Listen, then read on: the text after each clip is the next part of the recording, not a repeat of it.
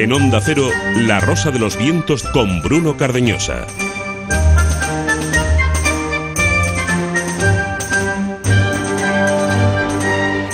Cervantes, Goethe y Quevedo, tres de los más grandes literatos de la historia, tres genios que tienen su nombre grabado a fuego en el panteón de los ilustres de la humanidad, pero que sean tan grandes como merecen serlo no significa que en ocasiones también estuvieran unidos por la ignorancia y que dejaran escritas ideas que ni siquiera merecen serlo. No todo lo que hacen de quienes se respeta todo tiene que estar alumbrado por la genialidad, y ahora les explico por qué. Esta semana, el Instituto Nacional de Estadística ha dado a conocer los datos sobre muertes en España. Los accidentes de tráfico ya no son la primera causa de muerte no natural, es para celebrarlo. Se han hecho en ese sentido bien las cosas en los últimos tiempos. Es un resultado que, aunque no debe invitar a levantar el pie del acelerador, qué paradoja, ha servido para poner al descubierto algo que la sociedad desconocía. La que hasta ahora era la segunda causa de muerte no natural ya lidera tan macabra carrera. Son los suicidios, 10 cada día, uno mientras dura este programa, casi 4.000 al año.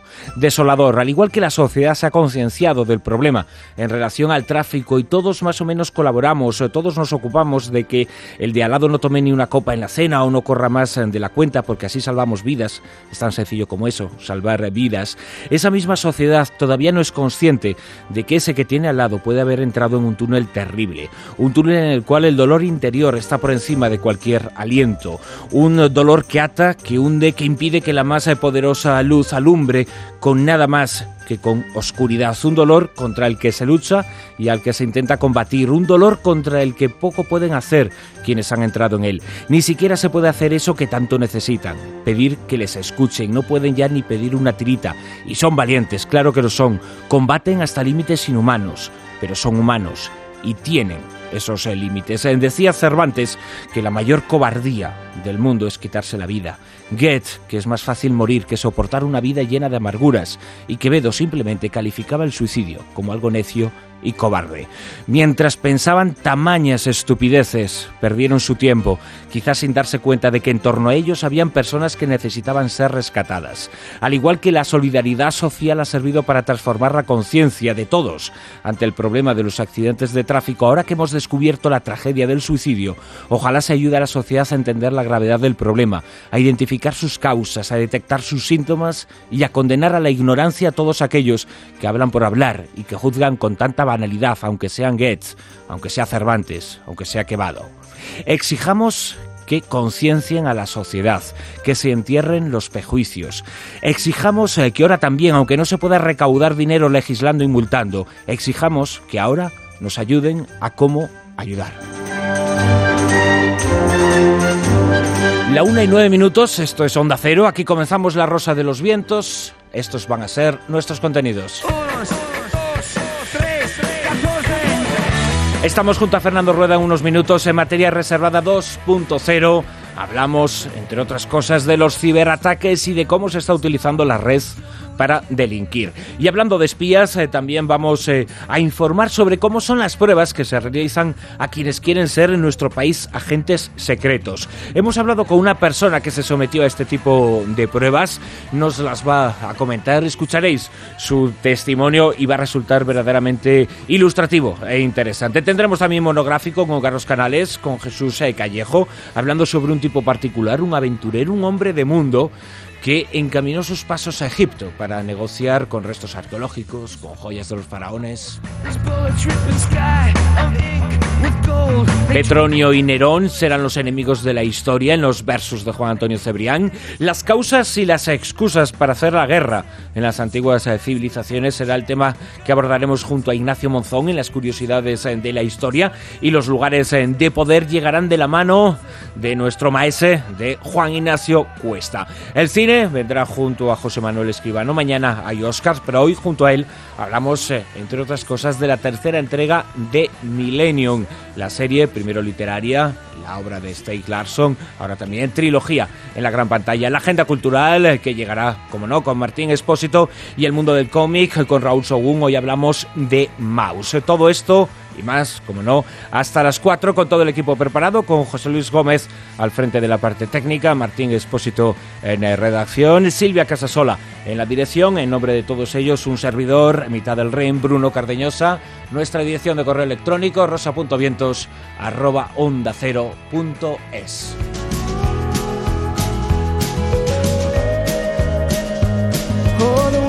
Y la página web en la cual podéis escuchar el programa en directo, podéis participar en Facebook con vuestros comentarios, interactuar con otros oyentes. Esa página web es www.ondacero.es y en esa página, pulsando en la sección dedicada a la Rosa de los Vientos, la encuesta del día. Silvia Casasola, muy buenas.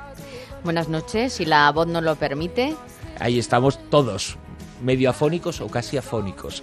Empezamos la semana pasada, ya se percibían estos micrófonos y con este clima pues poco se puede hacer, la verdad. Hay que llevarlo como se puede, ¿no? Exactamente. Decía que la encuesta de hoy, que además de ser la encuesta de hoy, ha sido la encuesta durante varias semanas, una de las que hemos mantenido, porque ya la finalizamos, porque mañana llegará la respuesta, pero lo que queríamos saber era el gusto de nuestros oyentes. Pues parecía que no iba a llegar nunca y mañana ya por fin tenemos la ceremonia de los Oscars, ya veremos a ver quién gana. Y bueno, pues según el gusto de nuestros oyentes les ofrecíamos la siguiente pregunta: ¿cuál de las 10 películas nominadas a los Oscars te ha gustado más? Y bueno, vamos a recordarlas, vamos a recordar las 10. Sería Avatar, Malditos Bastardos, Up, En Tierra Hostil, Distrito 9, Out in the Air, Precious, The Blind Side, Ad Education y A Serious Man. Y bueno, pues ya sabemos que en el podium durante todas estas semanas que ha estado la encuesta activa, pues estaba en el número 3 estaba Up, en el segundo puesto estaba Malditos Bastardos y de momento en el primero estaba Avatar.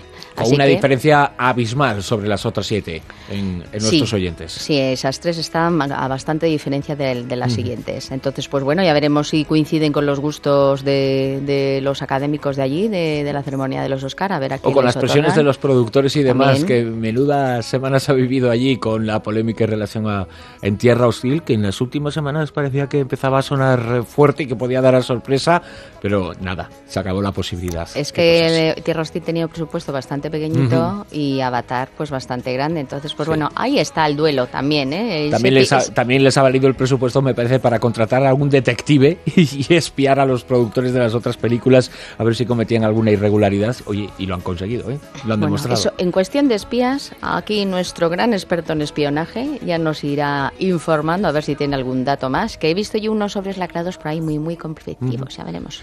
De momento le damos a nuestro espía Fernando Rueda las buenas noches antes de que sean malas. Buenas noches, ¿por qué van a ser malas? Ahora te lo cuenta Silvia. No me lo puedo creer. Vamos allá.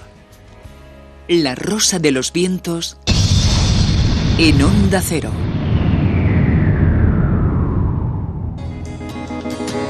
The spies hide out in every corner.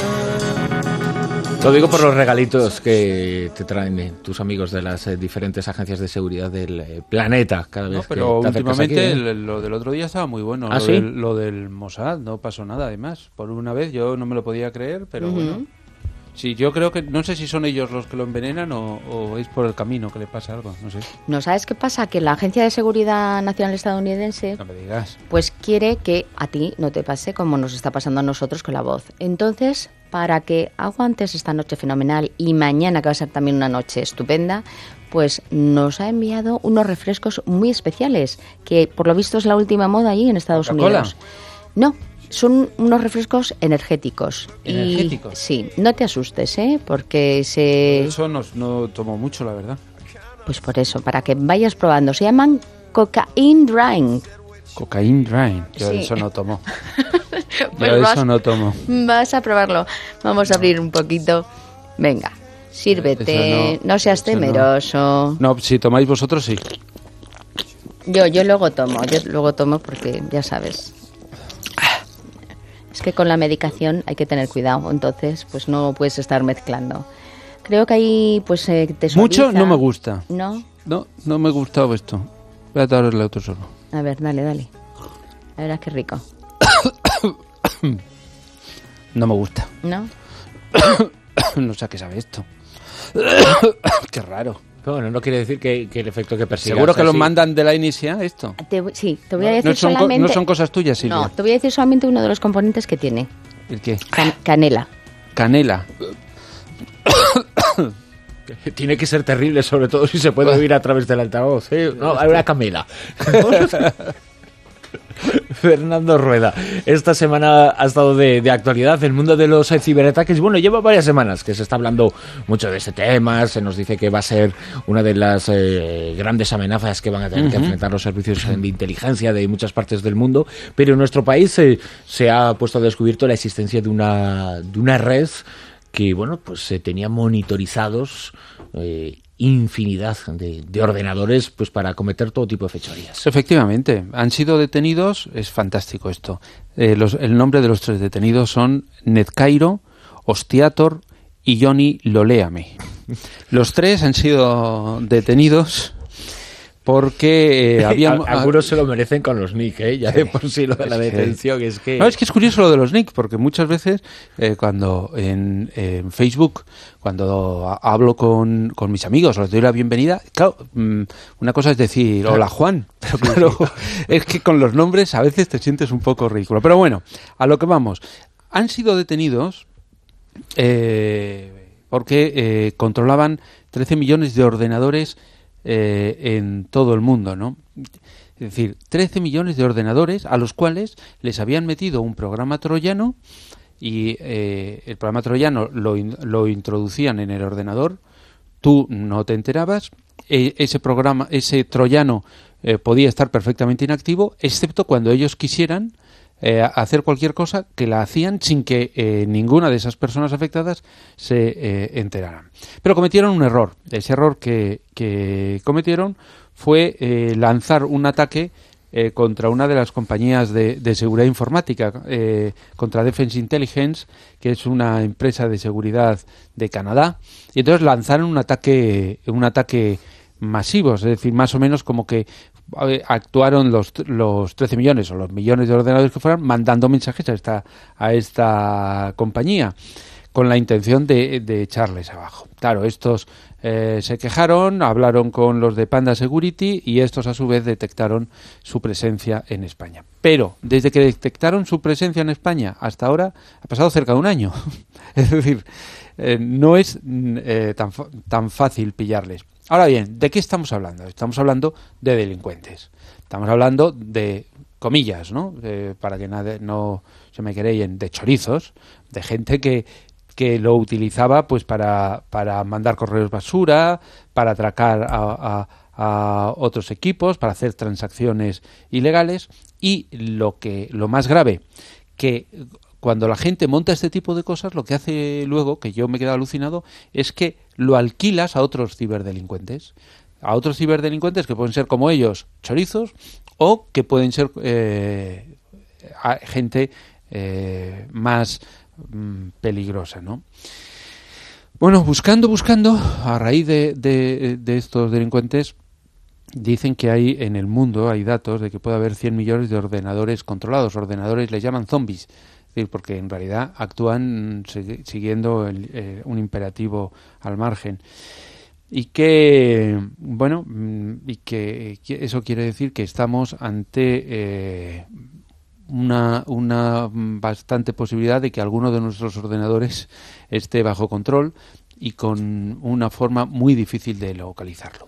Pero yo me asustado. Hace unas semanas, sabe que yo, aparte de mis Mac, por supuesto, pero como no se mueve mucho, ahora compro ordenadores de estos chiquitines y baratos de 200 euros porque si se rompen, si se caen, pues uno estaba lastimándose menos tiempo. Hace 2 semanas mi último ordenador se quedó absolutamente...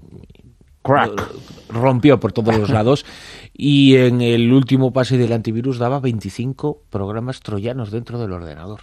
Sí, no me digas. Nada más y nada menos. Nada más y no hago nada especialmente distinto a lo que harán muchísimos usuarios con sus propios ordenadores, con lo cual sí que es un tema que está afectando a muchas personas. Esto nos afecta a todos. Ahora, la comparación es saber qué les pasa a la gente importante. Es decir, ¿qué le pasa a los ministerios? ¿Qué le pasa a los ayuntamientos?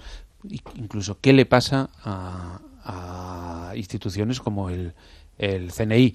Paréntesis, quiero recordar que el ordenador de Javier Solana, cuando era el alto representante para los temas internacionales de la Unión Europea, fue asaltado por un troyano que pertenecía, no se dijo cuál, pero que parece ser que pertenecía a una gran potencia. Es decir, no nos libramos ninguno. Pero ¿el CNI se libra o no? Bueno, he estado buscando y hace un tiempo un miembro del CNI habló con El País y reconoció 2 ataques directos en 2009 contra el CNI y otros 2 contra un organismo que depende del CNI, que es el Centro Criptológico Nacional, que es el que garantiza la seguridad de las tecnologías de toda la administración. Es decir, tuvieron ataques directos. 2 al CNI y 2 el centro. Y reconocieron 40 ataques contra organismos oficiales importantes contra los cuales ellos se defendían, ¿no? ¿Esto qué quiere decir? Esto quiere decir que realmente el espionaje en estos momentos se está moviendo a través de un ordenador. Y que hay un viejo dicho que se dice en Internet, y los especialistas lo dicen, que si quieres que alguna vez nadie sepa nada de lo que tengas en tu ordenador, que no lo conectes a la red. Exacto. Es decir, eso es lo primero, como dijo, que lo conté aquí, como le oí decir al hoy presidente del Congreso de Diputados, José Bonó, si algún día te deshaces de un ordenador, lo que hay que hacer es darle todo tipo de machetazos para que nadie intente sacar la información, porque por mucho que la hayas vaciado, siempre queda información dentro, ¿no?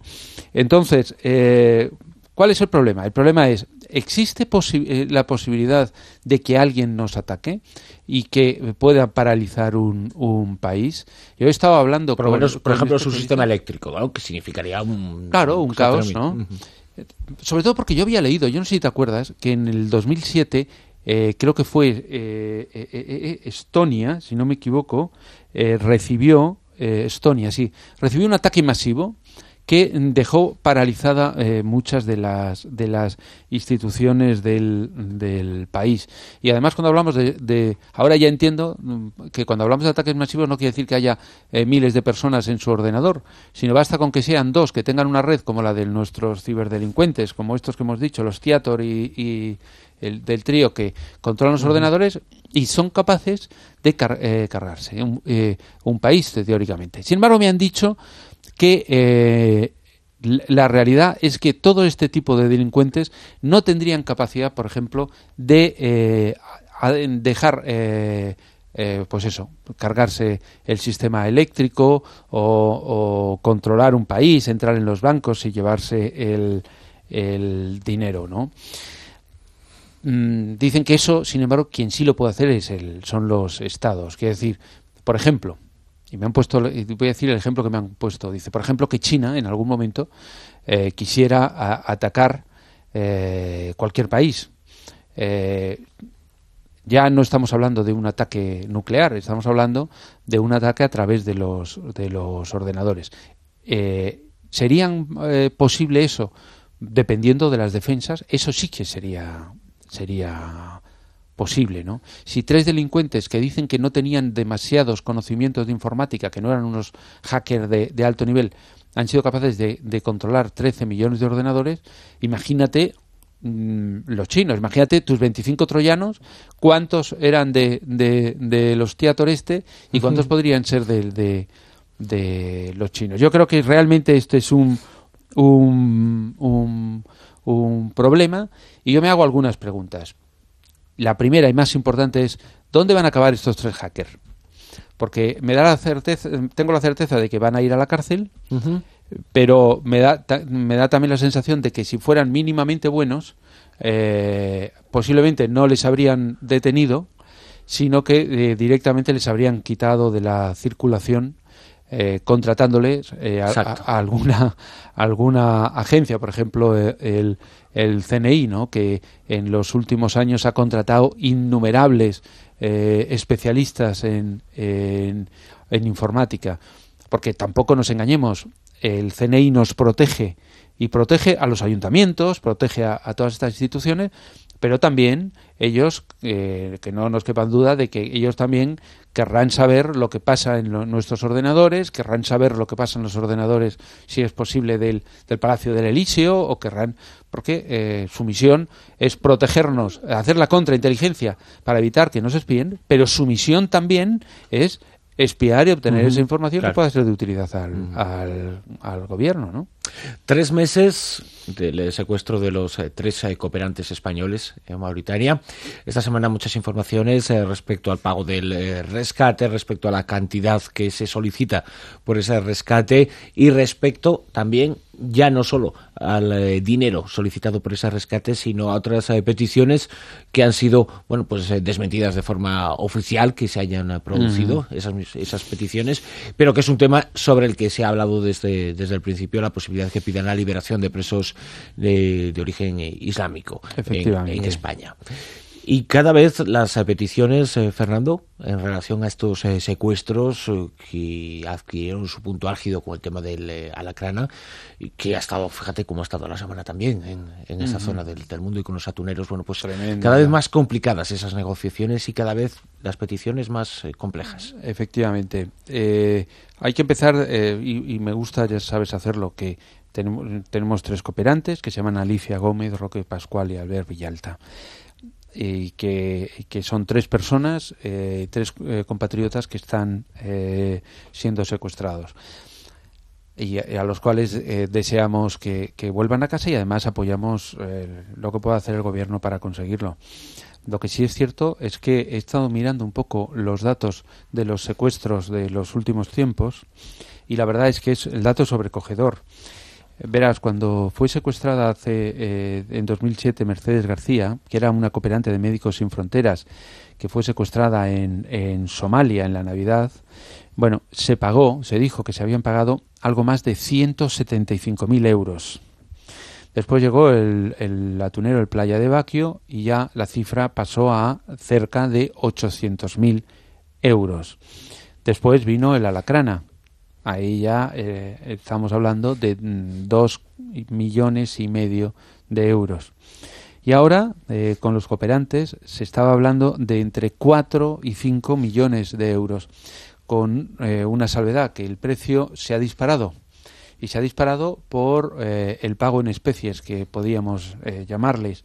Y es que, aparte de ese dinero, están pidiendo la liberación de presos mauritanos, ¿no?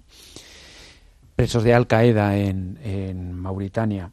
El gobierno se comentó que incluso ya había podido llegar a pagar esa cantidad de dinero. Espero que no sea eso cierto, pero sí que se estaba llegando a un acuerdo en esa cantidad de dinero, cuando ya llevan más de 3 meses secuestrado. Y digo que creo que eso podría suponer un gran problema. Podría suponer un gran problema porque hace poco tiempo fue liberado el rehén que tenía Al Qaeda en la zona en Mali de francés, y previamente fueron liberados 4, por el gobierno de Mali fueron liberados 4 presos. Esa decisión del gobierno de Mali supuso que Mauritania y Argelia retiraran los embajadores de Mali. Que el presidente de Mauritania lleva diciendo, y lo ha reiterado ya, que no se pueden pagar rescates, pero que en ningún caso se pueden liberar presos. Lo que hizo el presidente de Mauritania fue una cosa, a mí me pareció divertida, digamos una cosa curiosa, que fue mandar imanes a las prisiones donde estaban los presos de Al Qaeda para intentar convencerles. Si renunciaban a las armas, estaba dispuesto a concederles el indulto. Pero hasta este momento no ha salido ni un solo preso de Al Qaeda. Con lo cual, la postura española es curiosa. Cada vez que pagas, el siguiente te pide más. Y más, y más. Dinero que, por cierto, excepto en el Playa de Baquio, si no me equivoco, que pagó el patrón, pagó una parte, el resto ha salido de los fondos reservados. Pero en el fondo, quiero decir, es dinero, son vidas humanas que no tienen precio. Pero han salido, pero digámoslo, han salido de los fondos reservados. El problema es que al no ser ya dinero, estamos jugando con la liberación de gente, ¿no? Es muy fácil que nosotros digamos que le pidamos a Mauritania que libere a unos presos cuando nuestra teoría ha sido y la hemos vivido en España cuando se han producido secuestros de ETA que han pedido la liberación de presos, y todos creo que estamos todos pensando en Miguel Ángel. No, le dieron un tiro en la nuca y no se produjo la liberación en el gobierno de Aznar. Bueno, quiero decir que yo deseo que la cosa se solucione, pero sinceramente después de este giro, bueno, me temo lo peor.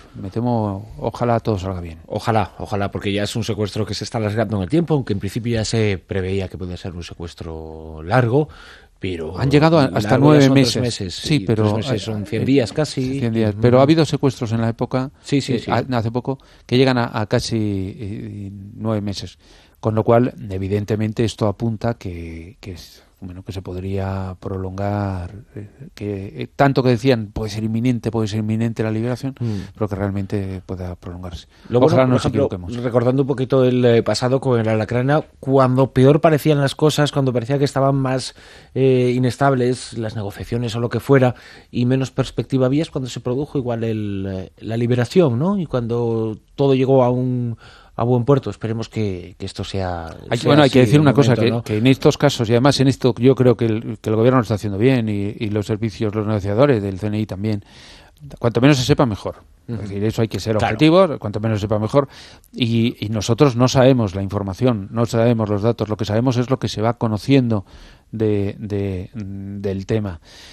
Esperemos que eso que no conocemos, y esperemos que la participación de los intermediarios, y esperemos que de otro tipo de cosas ayuden a conseguir la liberación de los españoles. Pero tal y como está el panorama, pintan bastos. Fernando, ¿sabes que nos han preguntado? Ahora mencionabas al CNI en muchas ocasiones. ¿Cómo se puede acceder al CNI? ¿Cómo uno puede llegar a convertirse en espía? ¿Qué tipo de pruebas te hacen? Y bueno, siempre ha sido muy curioso ver cómo hay verdadero interés, porque no deja de ser llamativo y no deja de ser atrayente ese tipo de vida. La vida de los espías lo es, desde luego. Y nos han preguntado, pues eso, en muchas ocasiones sobre ese asunto. Y en definitiva, lo que habría que contarles, ahora vamos a escuchar un testimonio personal de alguien que fue a esas pruebas, que se sometió a esas pruebas, a esos exámenes, a esos controles. Pero en definitiva, con lo que nos contaba, se parece mucho a muchas otras formas de conseguir trabajo, porque todo suele empezar entregando un currículum. Eso sí, si llama la atención de alguien por determinadas características, aquí no valen, ¿no? Quizás las referencias que existan de otras empresas en las que uno ha trabajado, sino que se buscan determinados perfiles de personas, ¿no? Bueno, yo quiero decirte que este es un tema que ha variado, digamos, relativamente poco en las grandes dimensiones a lo largo de toda la historia del CNI. Y una de esas características que no es que no valga poco las recomendaciones de otras empresas, es obligatorio que todos pongan en las otras empresas en las que ha trabajado. Claro. Es decir, porque pero valen de otra forma. Y van a buscar,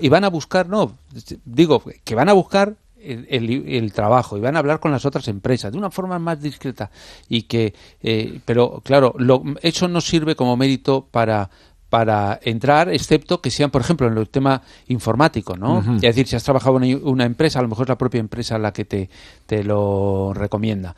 Pero de todas formas, la mayor parte de la gente que entra es gente joven que tiene una escasa experiencia, y además lo que tienes es que ver en qué has trabajado y que a ellos les pueda ser útil tu trabajo, ¿no? Vamos a conocer uno de esos testimonios. Esta semana hemos cogido la grabadora, hemos cogido la carretera y en un lugar bullicioso, no vamos a decir en qué ciudad española ni en qué lugar, un lugar bullicioso en el que se identifica una cafetería en la que se pasaba más discreto y el sonido entonces también se transforma y es más difícil de identificar.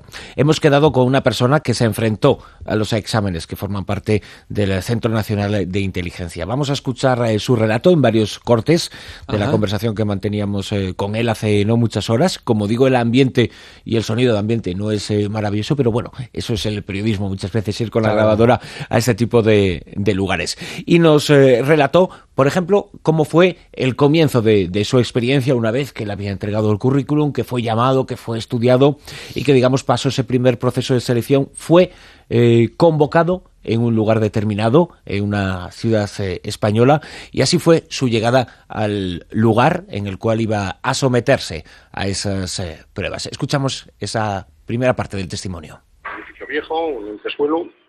Fue curioso porque nada más llegar me abrió la puerta el conserje, que el conserje naturalmente ya sabía lo que se cocía, ¿no?, en aquel entresuelo. Entonces inmediatamente cogió y me subió al entresuelo. Aparecía ahí una mujer de avanzada edad ya y nos abrió la puerta. Y bueno, pues al tiempo llegaron otros 8 compañeros más, en total estábamos 9, si mal no recuerdo, pedí que alguno más. Entonces pues nos dijeron que nos iban a hacer pues una serie de pruebas y de test psicotécnicos durante esos 2 días y que era para optar a un puesto de trabajo como funcionario dentro del entre comillas, el centro. Y bueno, pues el primer día se basó en estar unas 5 horas prácticamente seguidas haciendo test psicotécnicos de todo tipo. Pues de series, de psicotécnicos, matemáticas, etcétera. Después pues marchamos a comer, cada uno por su sitio, y luego por la tarde nos hicieron 2 pruebas. Una de ellas consistió en que a cada uno de nosotros nos daban un sobre y un sobre cerrado. Entonces tenías que irte fuera de la sala y durante 5 minutos tú abrías el sobre y leías el tema del cual tenías que preparar una charla sobre 15-20 minutos, 5 minutos. Entonces, bueno, pues los temas eran diversos. Temas diversos. Preparar una conferencia de 20 minutos dándote tan solo 5, Fernando, sobre un tema del que puedes desconocer absolutamente todo. Imagino que lo que se busca con esto, lo que buscaban los examinadores, son personas con un alto grado de improvisación, de saber estructurarse mentalmente, un tema sobre el que puedes no saberlo todo y también conocimientos generales, de cultura general, para poder desenvolverte en cualquier circunstancia a la que te puedas enfrentar en el futuro. Y sobre todo hay una cosa, que es la capacidad de perder la vergüenza. Es decir, un agente necesita una característica previa, es la capacidad de que te descoloquen y saber reaccionar muy rápidamente. Parece que no, pero eso es una cualidad muy importante. Y yo detrás de esa prueba lo veo súper claro, eso, ¿no? Vamos a escuchar la segunda parte de las pruebas a las que se sometió la persona a la que hemos acudido a entrevistar, que tiene que ver con la creación de una empresa, con el mundo de la economía y también de los conocimientos respecto a este asunto. Después de hacer las ponencias de todos, nos hicieron una segunda prueba que se basó en formar 3 equipos de 3 personas cada uno de ellos, y primeramente a cada uno de nosotros se nos daba un dossier donde aparecía información sobre una empresa ficticia dedicada pues al sector farmacéutico, y entonces en ese dossier te aparecían pues tanto gráficos como datos pues de cómo había ido la empresa, cómo evolucionaba, cómo había evolucionado también su competencia, empresas del mismo sector, competencia de ellas. Y entonces, bueno, la empresa, el caso era que se trataba del supuesto de una empresa que estaba pues yendo bastante mal y se estaba planteando el lanzar un producto. Entonces te daban una serie de datos de inversiones en marketing, en I+D, etcétera, y cada uno de nosotros teníamos que analizar el capital que se planteaba la empresa a invertir para reflotar la empresa con ese nuevo producto, o si no merecía la pena. Entonces te daban 15 minutos para analizar todo el dossier, tomar las notas que tú quisieses, y luego nos agruparon en grupos de 3 y teníamos que, entre los 3, pues forjar, ¿no?, una opinión de grupo y luego rebatirla frente a los otros 2 equipos. También los conocimientos en economía y las empresas de un país son las que determinan en muchas ocasiones el ritmo y el rumbo de ese país, muy importantes para los futuros espías. Sí, eso es muy importante, pero hay que tener en cuenta que no es lo mismo. En el CNI son 4.000 agentes. Entonces, hay que tener muy en cuenta que la selección de cada uno de los puestos tiene sus matices, claro, ¿no? Entonces, yo estoy seguro que, no sé, porque no conozco a nuestro informante, si su preparación iba, digamos, por ese terreno del mundo de la economía. Porque yo, es la primera vez, y he hablado con unos cuantos, que esta parte de la prueba le desconozco. Nadie me ha dicho que les hicieran una cosa sobre una empresa, lo cual sí me parece bien, por ejemplo, Tú para en la la división... casa explicabas un poquito cómo eran estas pruebas, además. Pero, por ejemplo, esto iría muy bien para la división que hablamos en la filtración de la semana pasada, ¿no? La división de economía, ¿no? Que se preocupa de esos asuntos. A lo mejor, si hay otro que es el tema internacional, pues a lo mejor otra prueba se la haría, ¿no? Pero claro, efectivamente, es una prueba que si no tienes base, si no tienes un conocimiento previo, es una prueba muy difícil. Muy complicada, desde luego. Tras esa prueba, les dejaron ir a descansar y volvieron al día siguiente para continuar, y ya empezaban las pruebas más de campo, más de salir de aquel domicilio, aquella casa ubicada en esta casa antigua, ubicada en el centro de una ciudad española. Y bueno, pues así nos explicaba la segunda parte, el comienzo de la segunda jornada de exámenes para convertirse en espía. Nos lo decía así, nos lo contaba así nuestro informador.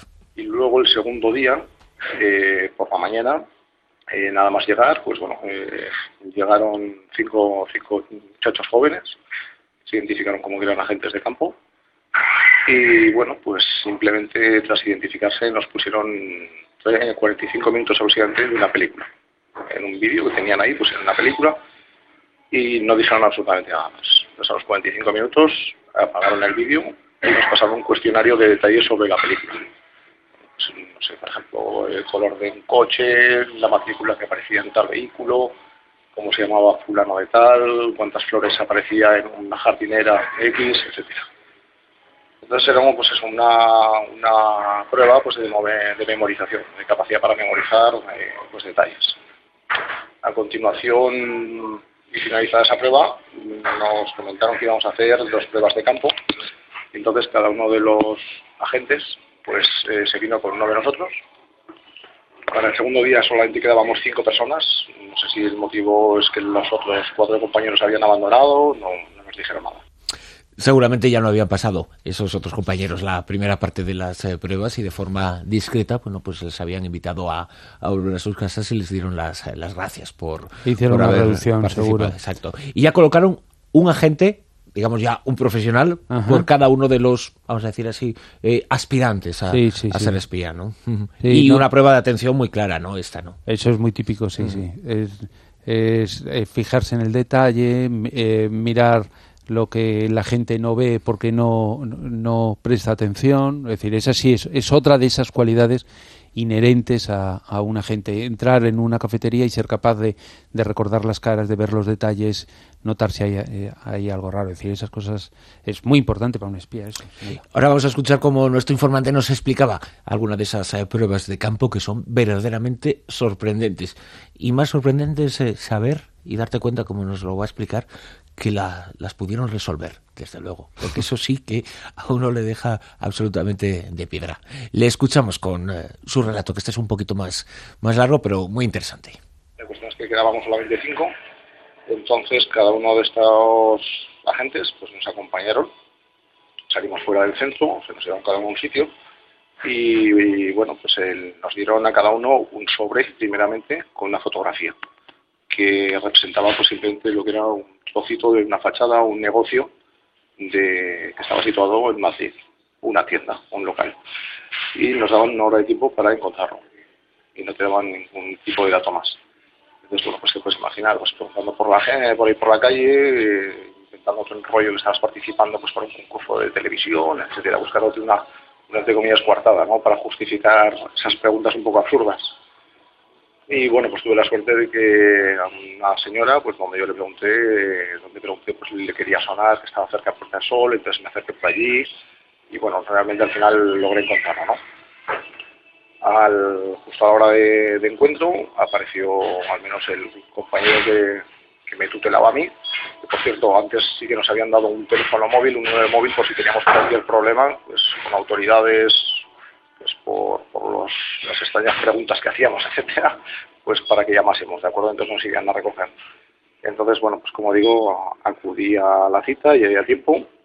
Entonces apareció el compañero en una moto y me entregó una cámara desechable de fotografías y otro sobre. Y se marchó. Entonces en el sobre te aparecía las indicaciones de la segunda prueba, que se basaba, cada una de nosotros eran distintas, pues por ejemplo, uno de nosotros nos hicieron, la prueba se trataba de que tenías que echarte una fotografía en una casquería, en una carnicería, con abrazado al dueño de la casquería o al tendero y mostrando una bandeja de despojos, ¿no?, de animales. Eran distintas situaciones un poquito atípicas, ¿no?, de ridículas.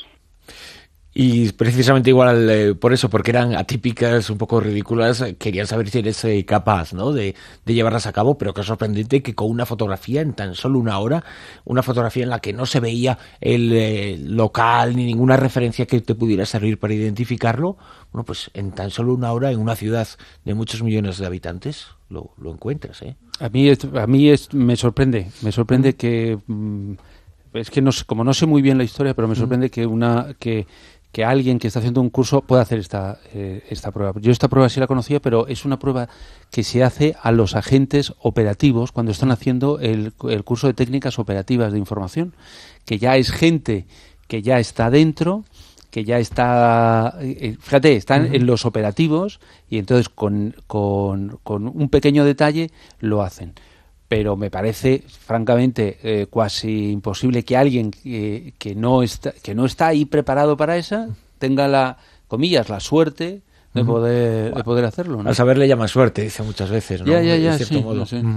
Bueno, pues me parece muy difícil eso, sí. Localizó eso y bueno, es un poco la historia que seguramente muchas otras personas han vivido y bueno, pero por lo menos ha sido la forma de responder a las consultas que nos hacían sobre las pruebas y con infinitas gracias desde luego a este informante que se nos ha prestado a ayudarnos con su testimonio. ¿Pero entró o no entró?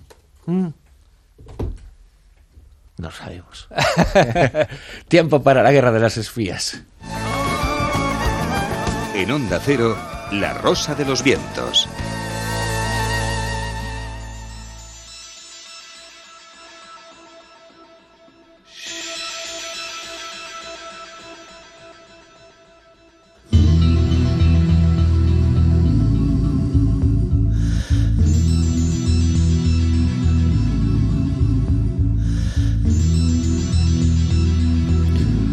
La guerra de los espías. Hablamos de tus amigos de la Agencia Nacional de Seguridad Norteamericana, la más poderosa, dicen, de todas las agencias secretas que hay en el mundo, además de ser la más secreta de entre las secretas, igual. Y la que tiene la tecnología más avanzada, una tecnología que en cada época puede llegar a sorprender.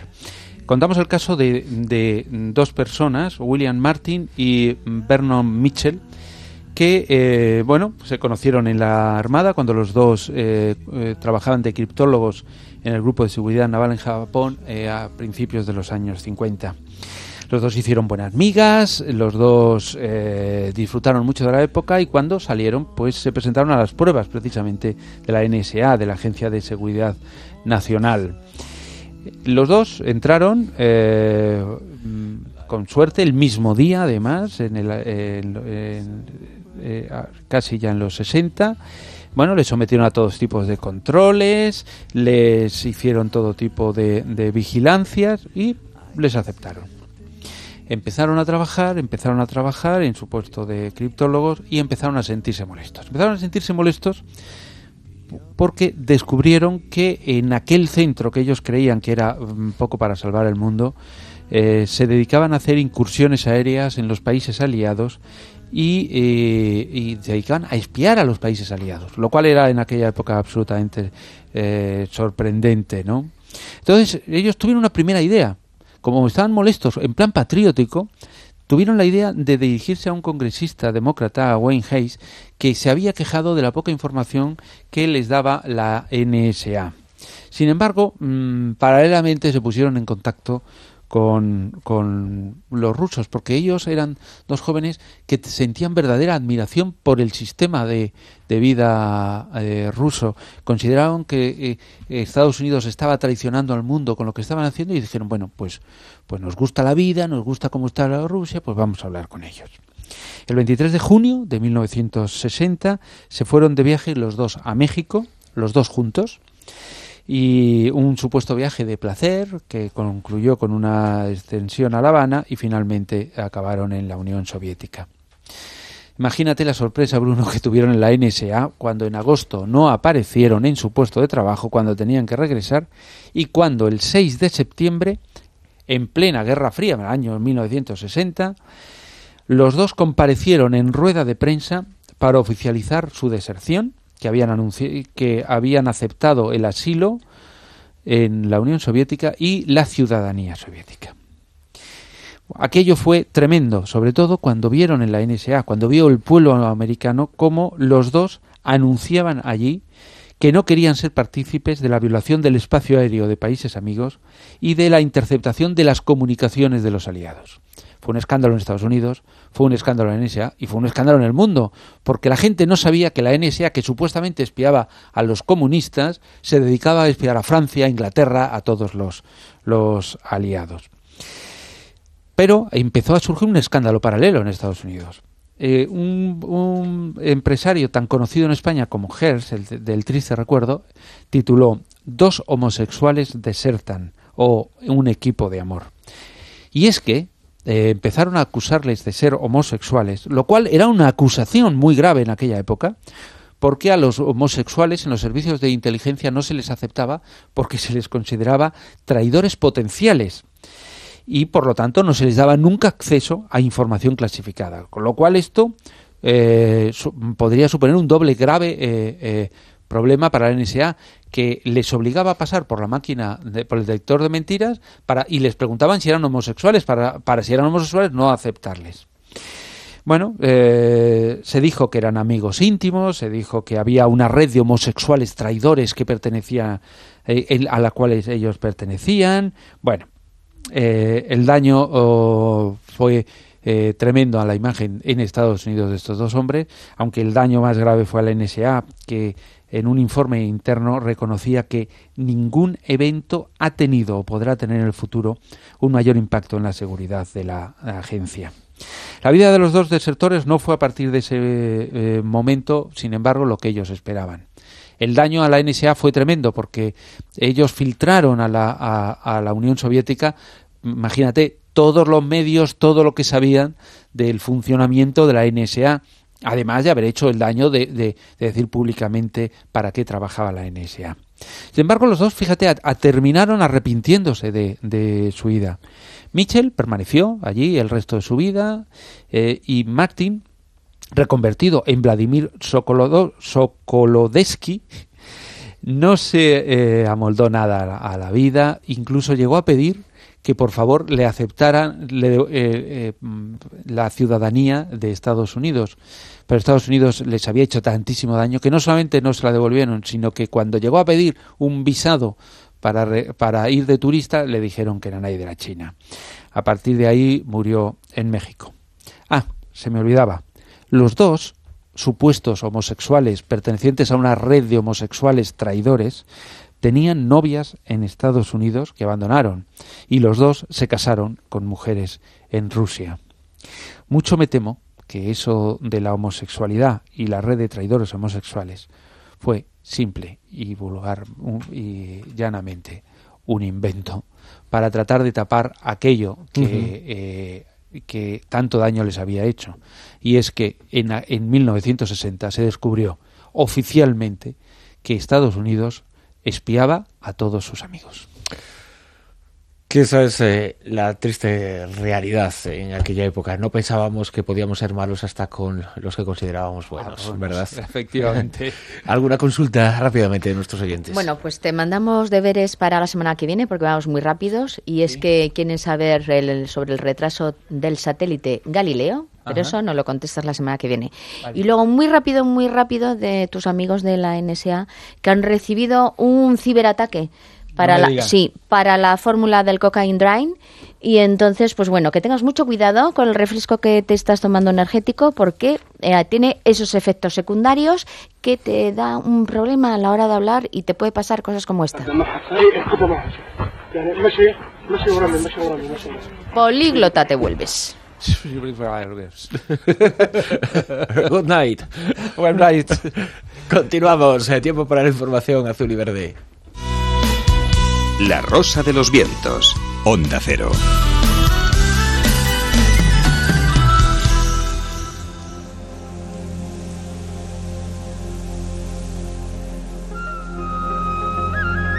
Información azul y verde que llega de la mano de Martín Expósito, que nos va a explicar y nos va a contar informaciones que nos aclaran mucho sobre la historia no nuestra, sino de nuestro propio planeta. Así es, Bruno. Azul y verde es el nombre de esta sección, pues que nos evoca los colores de nuestro planeta Tierra. La canica azul o Blue Marble, como lo calificaba esta semana el Centro Goddard de Vuelos Espaciales de la NASA.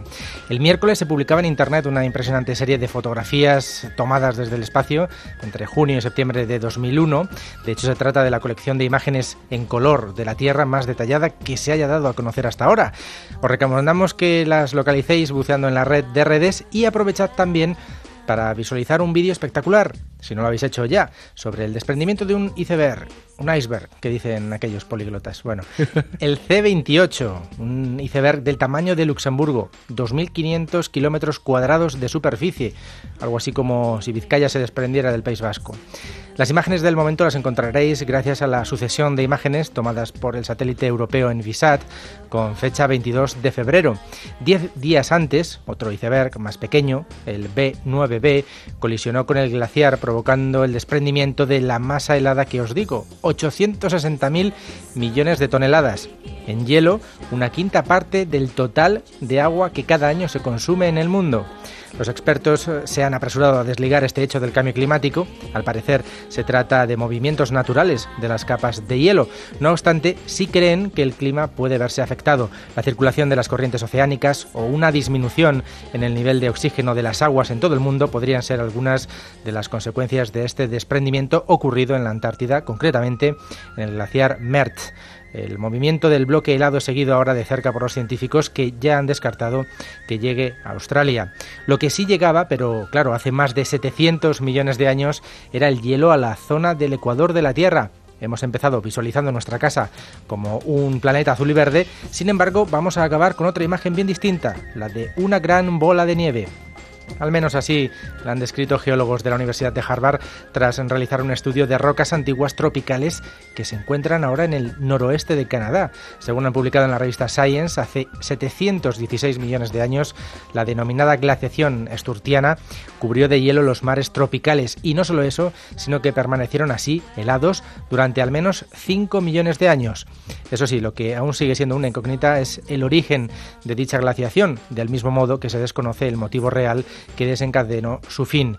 La hipótesis que más se aproxima a la realidad quizá se encuentre en la actividad sísmica y volcánica de nuestro propio planeta. El planeta Tierra, con ese pasado tan sorprendente, tan virulento, hace 716 millones de años lo ha publicado esta revista, una de las más importantes del mundo científico, que nos explica cómo era entonces nuestro planeta. Y antes de finalizar esta hora de programa, Silvia, la semana pasada hablábamos con Fernando Rueda, también ofrecíamos, igual que hoy con este testimonio que hemos escuchado de un aspirante a espía, ofrecíamos unas informaciones reservadas sobre el famoso caso Faisán en relación a ETA y preguntábamos sobre este asunto a nuestros oyentes en la encuesta del día y ya tenemos los resultados definitivos. Pues los resultados son que a los oyentes les parece bien que se infiltren para luchar contra el terrorismo A un 94% le parece bien que se utilicen infiltrados, que las personas entren y se luche contra el terrorismo. Y un 6% no están de acuerdo en que se utilicen infiltrados. El 94%, es decir, la práctica totalidad. Recordamos que el año pasado tuvimos en el programa Lobo, ese famoso espía de los servicios de inteligencia que durante un largo tiempo estuvo trabajando como infiltrado dentro de ETA, y gracias a él se pudieron llevar a cabo operaciones muy importantes para la seguridad. Y yo creo que ahora está pasando algo similar. Eso es lo que nos contó Fernando Rueda la pasada semana. Tiempo para las noticias y después continuamos con La Rosa de los Vientos.